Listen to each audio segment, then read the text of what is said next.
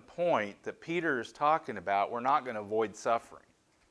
For some reason, we've been taught that, we can have the absence of suffering. But Peter, over and over again, talking to first century Christians, is like, this is how you thrive, not just survive in a suffering world. And today, the things I brought up, formula, and if you need to know how to make formula, I talked to the older ladies. They've got a recipe, okay? They know how to do it, okay? And we all survived. Don't just eat Karo syrup by itself, because then you'll be going to the bathroom, okay? But we won't get into that. But to know how to be prepared, to know what to think and be focused on, all those kind of things. And we have a choice to choose to arm ourselves to be prepared. Now, I'm going to chase rabbits, okay? I'm not trying to pick on somebody, but anyway, look at your stocks later, okay? All right? All right, but we're not talking about that kind of prepared. But we can choose to arm ourselves with the mind of the world. Again, I don't think it's bad. God tells us that the wise are prudent and they prepare, they see danger, okay? But I think a lot of people have gone over this side and they're not doing the biblical worldview, looking at it through God and having the balance. So we can choose to survive with the way the world thinks, or we can choose to arm ourselves with the mind of Christ. Your action step today is arm yourself with the mind of Christ. How can I be prepared for suffering and in these times? And Peter's talking to them, arm yourself with the mind of Christ. And no, your point's not going to spell out the word mind. They're going to spell out the word think. All right? Got you on that one, didn't I? Okay. You think with your mind, okay? That was deep, Pastor. Not really. Okay. To this point, we've been focused on believers scattered and suffering, facing death, suffering unjustly, and then we get here, and the Scripture says, therefore. Therefore, since you follow the example of Christ, since you are going to suffer, and you suffer with hope, how shall we then live? What is the point of suffering? Knowing how to suffer is the key of our growth and our joy. Suffer for Christ, suffer to be different, to be sanctified, to be set apart. We see this in the example of Christ.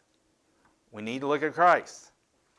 He suffered unjustly to set an example. And so that brings us here to 1 Peter 4, verses 1 through 6. Since, therefore, Christ suffered in the flesh, arm yourselves with the same way of thinking. For whoever has suffered in the flesh has ceased from sin, so as to live for the rest of the time in the flesh, no longer for human passions, but for the will of God.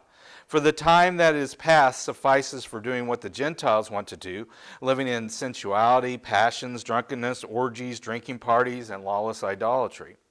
With respect to this, they were surprised when you do not join them in the same flood of debauchery, and they malign you. But they will give an account to him who is ready to judge the living and the dead. For this is why the gospel was preached even to those who are dead, that though judged in the flesh the way people are, they might live in the spirit the way God does. A lot of stuff to look at there today. Let's go back to verse 1. What motivates us to suffer? And look at verse 1. Since therefore Christ suffered in the flesh, arm yourselves with the same way of thinking. For whoever suffered in the flesh has ceased from sin. Again, it's important on Wednesday nights that we kind of go over this. If you were to just take this verse at face value, you would think, hey, I'm never going to sin again. Brother, we're out there again. Hey, I've been baptized. All my sins have been washed away. Everything's good. Yeah, that's true. I don't know about you, but I still struggle with sin. So Christ endured suffering. Therefore, since he was afflicted in the flesh, Ephesians 3:18 says this, for Christ also suffered once for sins, the righteous for the unrighteous, that he might bring us to God, being put to death in the flesh, being made alive in the spirit. So we talked about this last week. Christ did it once and for all. It is finished. And so he says, arm. And what he means there is be heavily prepared with the right weapons.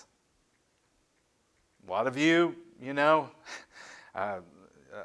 wives, you need to kind of talk to your husbands, let them buy guns if they want, but I'm saying you need to see the storehouse they have. So if they go before you, I mean, I think your guys are ready, that kind of thing. But here's the deal. It's talking about a military term, to be heavily prepared. And the right weapons. And Ephesians 6:3 says this, therefore take up the whole armor of God that you may be able to withstand the evil day, and having done all this, stand firm. And I encourage you for your homework to get comfortable with Ephesians 6, starting with verse 3 or 2, because of the fact we need to be armoring up every day. Helmet of salvation, the belt of truth. We need to strengthen our resolve. We need to arm ourselves with the understanding the will of God. We got to be in the Word. If you use the wrong ammo in the gun, you're going to get hurt. Maybe not the person. You use the wrong things, or you don't have enough of whatever. He's saying get the good stuff. And that's being in the Word. And that's having a relationship with God and having the Holy Spirit. So we need to be prepared. And the way we start with, I said, every sin starts with the mind. And I talked about 2 Corinthians 10:5, that's a verse that guides me, that it's basically saying, put every thought into obedience to the obedience of Christ, that any thought that enters your mind, you need to stop and ask, is that biblical? What does God's Word say about it? Would Christ be okay with it? And if it's not, you need to stop that thought and replace it with those whatsoever's true, whatsoever's holy, those things. Every sin starts with a thought. Jesus said, if you hate somebody, you've already murdered them in your heart. If you've lusted after someone, you've already committed adultery. And you need to treat it that serious. You need to prepare and you need to train your mind. This is what God's Word says. I say it every week. I did not learn these scriptures for you all. I learned each one of them because I needed them to be prepared when I'm attacked and to help other people. And so we need to be prepared, and I'm not going to back down. It's harder for me to learn verses now, and I'm not saying I'm doing the best at it. I got my Bible here. I've got them marked. Try to go over them, but you need to be learning God's Word, and you need to do it however you need to do, and you need to have it there. And there's this ammo for your life. So he says we got to start with thinking how Christ thinks. We need to have the same attitude, we need to have the same thoughts, we need to have the same purpose. And he was willing to die for us, knowing that it produces life. And I'm not saying we need to have a death wish, but we're kind of holding everything to life here right now. And we need to look eternally. We'll get to that in a minute. And he says in Philippians 2:5, have the mind among yourselves, which is yours in Christ Jesus. Have the mind of Christ. Because why do we need to arm ourselves? This is the one we could take out of context. We've ceased from sin. That word could be translated no longer or restrained. I haven't stopped sinning. I'm not trying as much, but I haven't stopped sinning. Okay? I say this a lot, we're free to struggle, we don't struggle to be free. Christ is the forerunner who completed victory over sin and death, and we are armed with being safe and secure and not afraid of death, and we become dangerous. When somebody, and I'm not talking about I'm not afraid of death, we all have it at some level, but when we're not afraid of where we're going, when we know that we're secure in Christ, and I do not believe in cheap grace. That's one of the biggest reasons I waited so long to be a part of this denomination, because I don't believe we're this way. But it got sold a lot. Get your fire insurance and go do whatever you want. That's cheap grace. Costly grace, somebody died. Christ did. Somebody took on our punishment, died, rose from the dead so that we can have victory. And when somebody's paid something that you owed, you love them, and you want to build that relationship with them. And so, but I want us to understand when you're saved, you're saved. And that's what that means. You become dangerous. You become dangerous because it's not, I'm saved because I went to seminary. I'm saved because I attended church 2 million times. Here's it. When I get to heaven, this is it. Why are you here? Jesus. Period. That makes you dangerous. And that's what he's talking about. Your first filling, if we're going to arm ourselves with the mind of Christ, we have to think like Christ. And part of thinking like Christ is making the best use of your time. Look at verse 2. So as to live for the rest of your time in the flesh, no longer for human passions, but for the will of God. So you're saved. You're dangerous. Now what do? Go for it. Use it for the kingdom of God. You have nothing to lose and everything to gain. Romans 6:14 says, for sin has no dominion over you, since you are now not under the law, but under grace. That is awesome. And so he uses that word here in verse 2, live, spend the amount of time you have left pursuing right living. Holiness. That may sound boring to you. And I know the younger we are, the more we think we're going to live forever. And the older we get, the more we see the end there, you know. And we can get off on either one of there. I'm going to live forever, or, just put me in the ground tomorrow. You know, that kind of thing. And both of those are kind of wrong attitudes. We just need to go for it. We just need to take each breath each day. And I'm talking to myself, and we need to ask the question, am I speaking life or am I speaking death?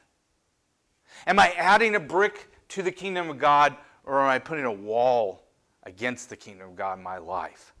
I know everything in us screams we're going to live forever. Yeah, we are, one place or another, but this physical body, unless Christ returns, it's aging, it's going, it's dying. Go for it. That's what he's saying here. With the time you have left, I don't know when I'm going to die. You don't know when you're going to die. I'm not trying to be a Debbie Downer. I'm just saying he's telling us here, go for it. Use the time. That is the most valuable commodity you have, is your time. And he's saying with the remaining time you have left, you need to do what is right and follow the will of God. No longer your human passions, your lusts, but the will, the desires, the pleasures of God.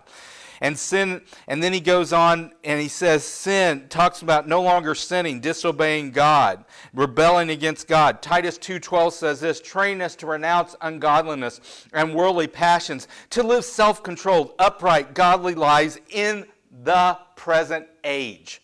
Romans 6:11 says this, so you also must consider yourselves dead to sin and alive to God in Christ Jesus. You may need to write a spiritual death certificate. I've done it before, can't find it now. Obviously it worked for me, but whatever works for you on the fact of that's not me anymore. 2 Corinthians 5:17 says, if anyone is Christ, they're a new creation. The old has passed away, behold, the new has come.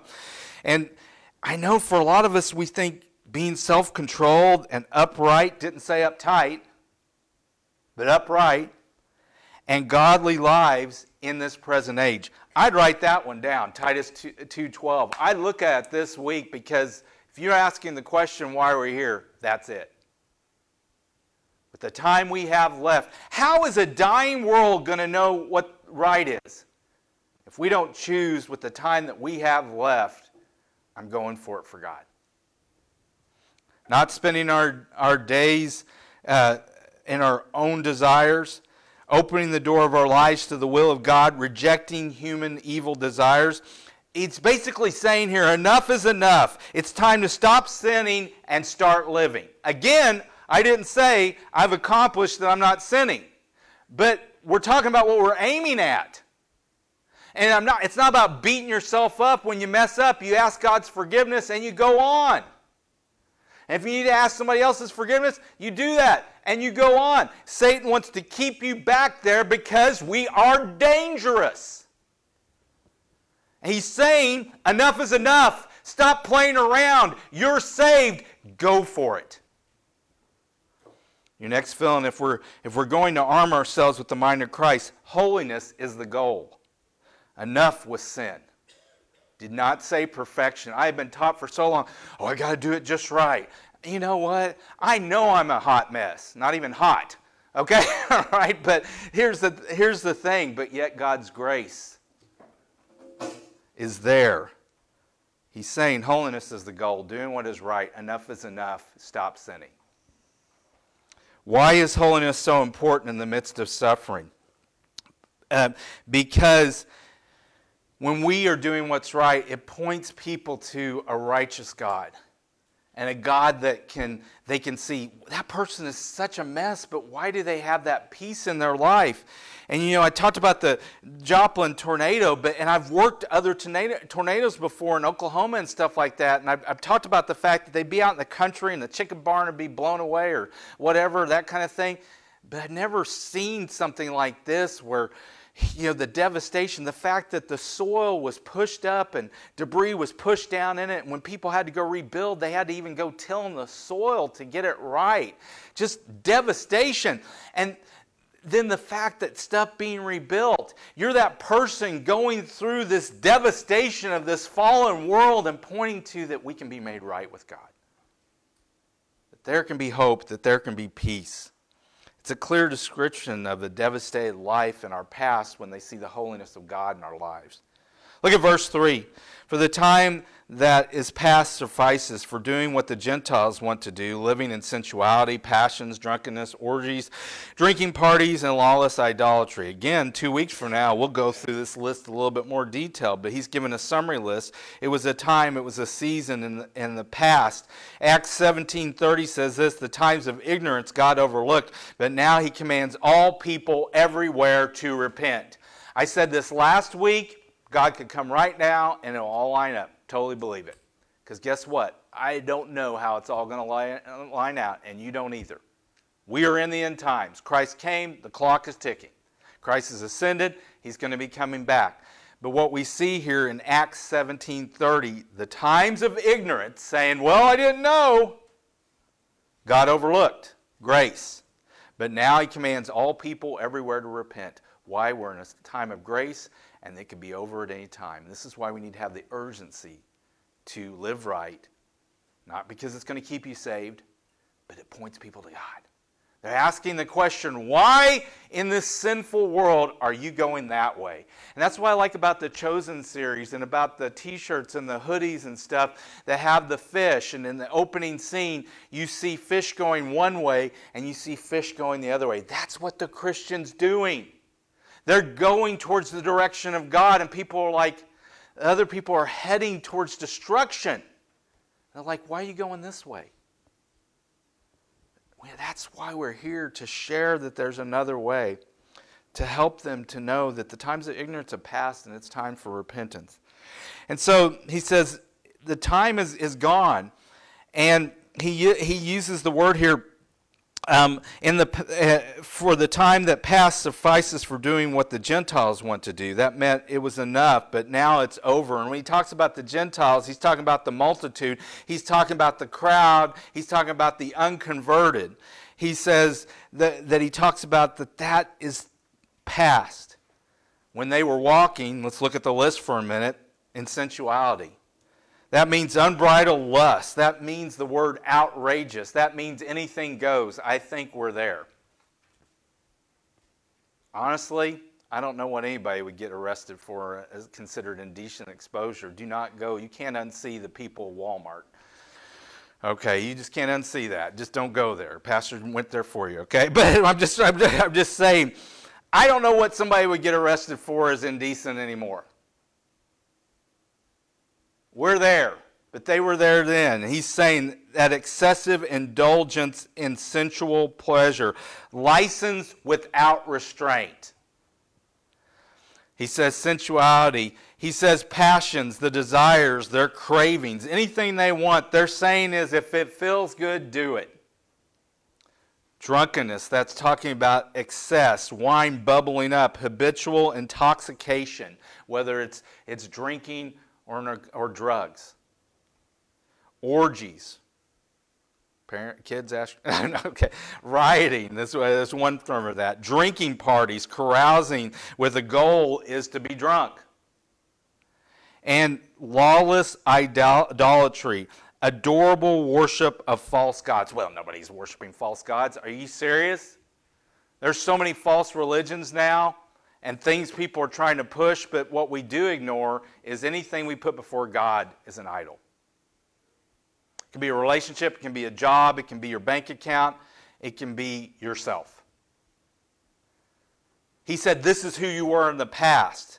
He's talking to Christians that are suffering for their faith. It means we are to close the door to godless living and to the lust of men. And we need to be fed up with sin. Enough is enough. We need to grow up. 1 Corinthians 13:11 says this, when I was a child, I spoke like a child. I thought like a child. I reasoned like a child. When I became a man, I gave up childish ways. Putting the past behind and dying to ourselves, as Galatians 2:20 says, is what he's calling Christians to do here. Enough is enough. We need to move on. And your next fill-in, arming ourselves and having the mind of Christ means it's in the past. Just like that Piggly Wiggly that we robbed. Brother, where art thou? It's in the past. Press on towards the high calling, the mark of Christ Jesus. Devil wants to keep you in your past. Devil wants you to think about your past sins and your past mistakes, or I shoulda, coulda, woulda. Well, that's not going to work. Press on towards the mark, to the high calling of Christ Jesus. Because God doesn't remember it. He says, as far as the east is from the west, so far as He moved your sins from you when you ask Him to forgive you. Let's go on to verse 4. How does the world respond when we don't go with the crowd? Well, they don't respond well. Look at verse 4. With respect to this, they are surprised when we do not join them in the same flood of debauchery, and they malign you. So they don't respect it. They are like, I respect you have convictions. Some people may. They don't respect it. They're surprised. They think it's strange, and that word means astonished or shocked, and sometimes offended. Why do you think they're offended when you don't go their way? Because it's conviction. It is not political that God is about life at any stage. But if we take a stand for life, according to God's Word, people are going to get offended. And this is what happens. Why are you not going with us? They're going to be angry, but they're going to be convicted because you're not affirming that it's okay. And it's not about you affirming that it's okay. It's you affirming what God says is okay. And so they're surprised, they're astonished, they're offended that you don't do that you don't join, that you don't run together with them. We've all heard it from some of our parents. Well, if Johnny jumped in the lake, would you do? Well, it depends on if it's a swimming day. I don't know. Okay, but you know, that's the thing. Come on, go with us. Come on, do this. We can't, because that's part of your witness. How are they going to know what's right if you're going that way and God's this way? And when we don't join or run together with them, then he talk about, why aren't you getting into the flood of debauchery? It doesn't even say debauchery, in other words, giving in to all your passions. It's talking about a flood. It's talking about the fact they are sitting in front of the fire hose getting blasted by all their worldly desires. And they're going right into it. And they're like, come on, man, go with the flow. Go with the flood. And it is hard, and it is dangerous to go against floodwaters. But go back to the opening of the chosen. We've got to be those fish going a different direction, going God's direction, because how are they going to know which way to God if they can't tell the difference in our lives? They're saying, why aren't you giving in to abandonment and excess and to the stampede of pleasure seekers? Going against the crowd. Ephesians 5:18 says, and do not be drunk with wine, for that is debauchery, but be filled with the Spirit. What it's talking about is don't let the things of the world control you. Let God's Spirit control you. So he goes on to talk about debauchery and talking about being corrupt. And like I talked about and then notice what happens. They're not only surprised and offended that you don't go with them, now they're going to start maligning you. And I know you all get maligned, and you use the word malign all the time. Don't you malign me? Did you just now malign me? I can't believe you maligned me. Try that in your conversation. I had a challenge from one of my sassy soccer people. They wanted me to say this in a sermon, sweet sassy molasses. So I said it, okay? I don't make any sense. But, here's the malign you, okay? Speak evil of. Let's use abortion as an example. We're horrible people and we want to hurt women. I think people need to research what this does psychologically to women after they have an abortion and how they live with that for years. I think they need to research the whole industry, how it's been aligned to destroy women and to destroy races. Planned Parenthood, I'm calling you out. If you look at the history of that, it was to make money and to destroy women and races. And I'm not making that up, and that's not political. Those are facts. But that's not popular. I don't want any woman to be hurt. I don't want any child to be hurt. I don't want anyone to be hurt. But we're evil. And we're going to get spoken bad of, and our integrity is going to be challenged, and we're going to be misquoted. And again, provide all things honest in the sight of all men. If you've done what you needed to do, you go with God. And so it's giving into peer pressure. Go jump in the lake. And we need to bear up against the world. And the only way we can do that is through God. Here's how the process of this spiritual peer pressure works. We stand against the flood. They're surprised by what we're doing, that we're not doing with this. So then they mock us, and we're tempted again to sin. See, we got to be aware. Well, man, that didn't feel good because they think I'm this horrible person, so I just might as well shut up. Or I just better go along to get along. And that is where the American church is today. And shame on us. I love everybody here. But I have to answer for what I present to you and what I don't present to you. And I am not taking sections of Scripture out of this Bible to please you. And I'm no better than anybody else, but somebody is not reading the whole Word of God if we're taking whole sections out or saying they're cultural when it's obvious that they're biblical.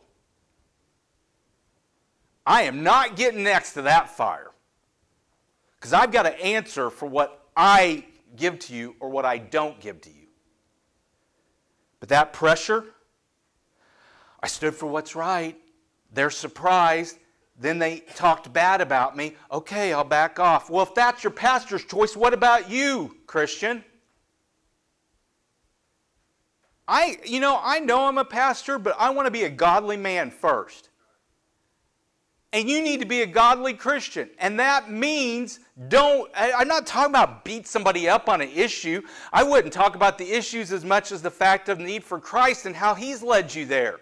But so many people in the American church are backing off when there's any kind of pressure. And this is why I talk about going to Voice of the Martyrs and listening to those podcasts. Do you realize that persecution thins out the real church from the fake church, which I think that's happening in America? And they've got to be able to see the fish going the right way. But so many times we do good till the insults hit or the evil talks hit. I want to run too. In my stage of life, I don't want to be bothered. But that's not right. Why are we still here? What are we doing with the time that we have left?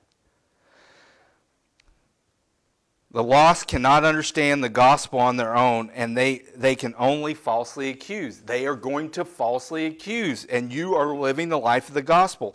Time is running out, and the bill is going to have to be paid, and there's not going to be an excuse. Look at verse 5. But they will give an account to Him who is ready to judge the living and the dead. They will give. It will be delivered to them an account, a wording of what they have done. Just like we were facing an account before we received Christ.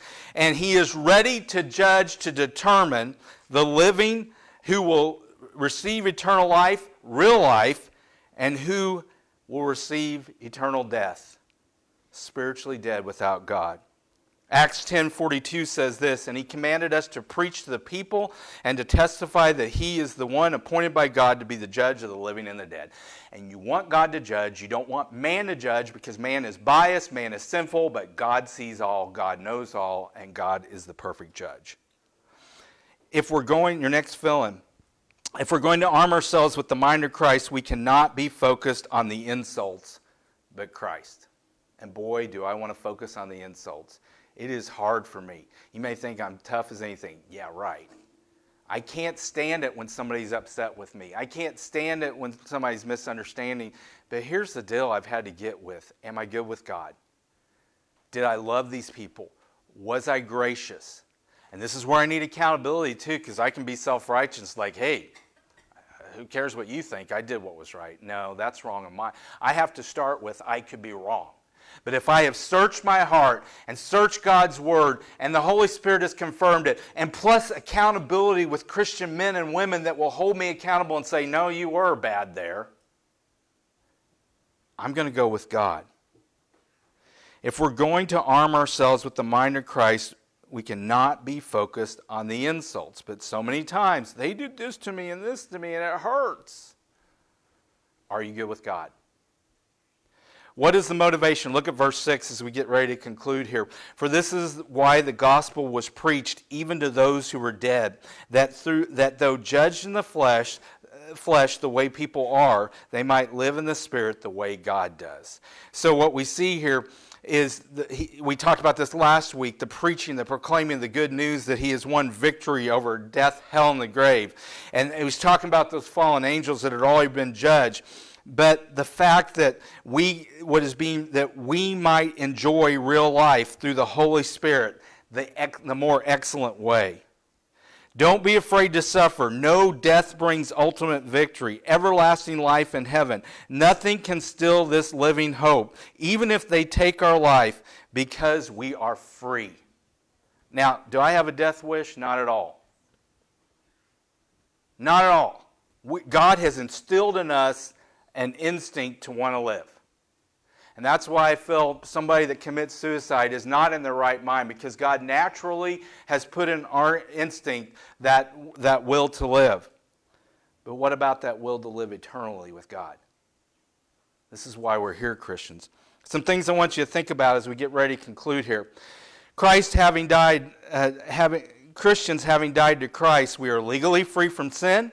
We're no longer bound. We can strive in practice to be ambassadors for Christ. We need to be light in darkness. We need to live, Top Gun coming up this week, in the danger zone. Come on. You're that asleep, okay? Fly you to the danger zone. We need to live in the danger zone because we're already in the danger zone, but some of us are like, put me in my Christian bubble. I was at Chick-fil-A the other day, and they had this thing, it was raining, and went over them, had little arms like a robot. That's what we try to do is, I don't want the rain of sin to get on me, so just put me in my little bubble, and maybe you can see my Christian t-shirt, and get saved, you lost person. No! Get in there.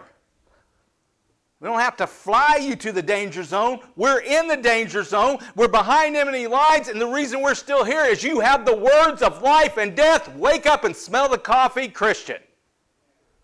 And I've been percolating coffee, and it's good. All right, but even though you old people don't know how to do it, I was asking you, and I had to Google it, and half of you had to Google it. Not bitter, better. Now let's get back to the invitation. Okay. That's why you stay awake sometimes.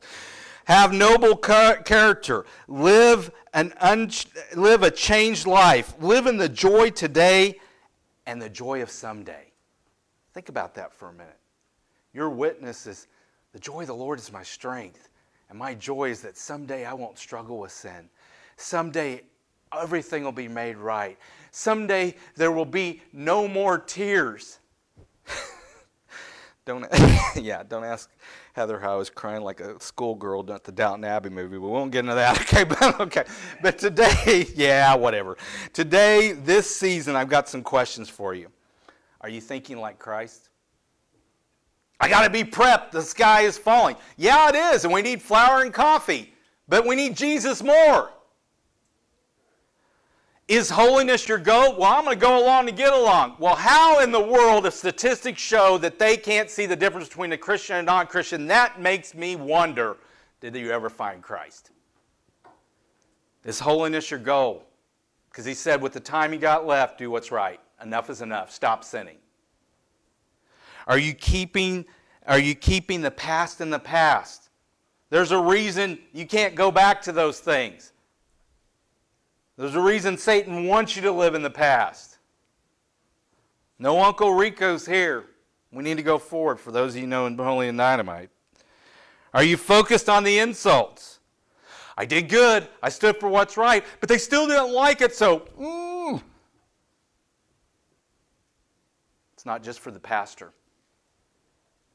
I can't get the message to everybody. My job is Ephesians 4:12 to encourage and to equip you. And I tell you about you're part of my mission, Phil, but then God's given me about 6 or 7, maybe 8 people that make my head hurt that it's like, yeah, I'd rather not talk to you about that, but here I am.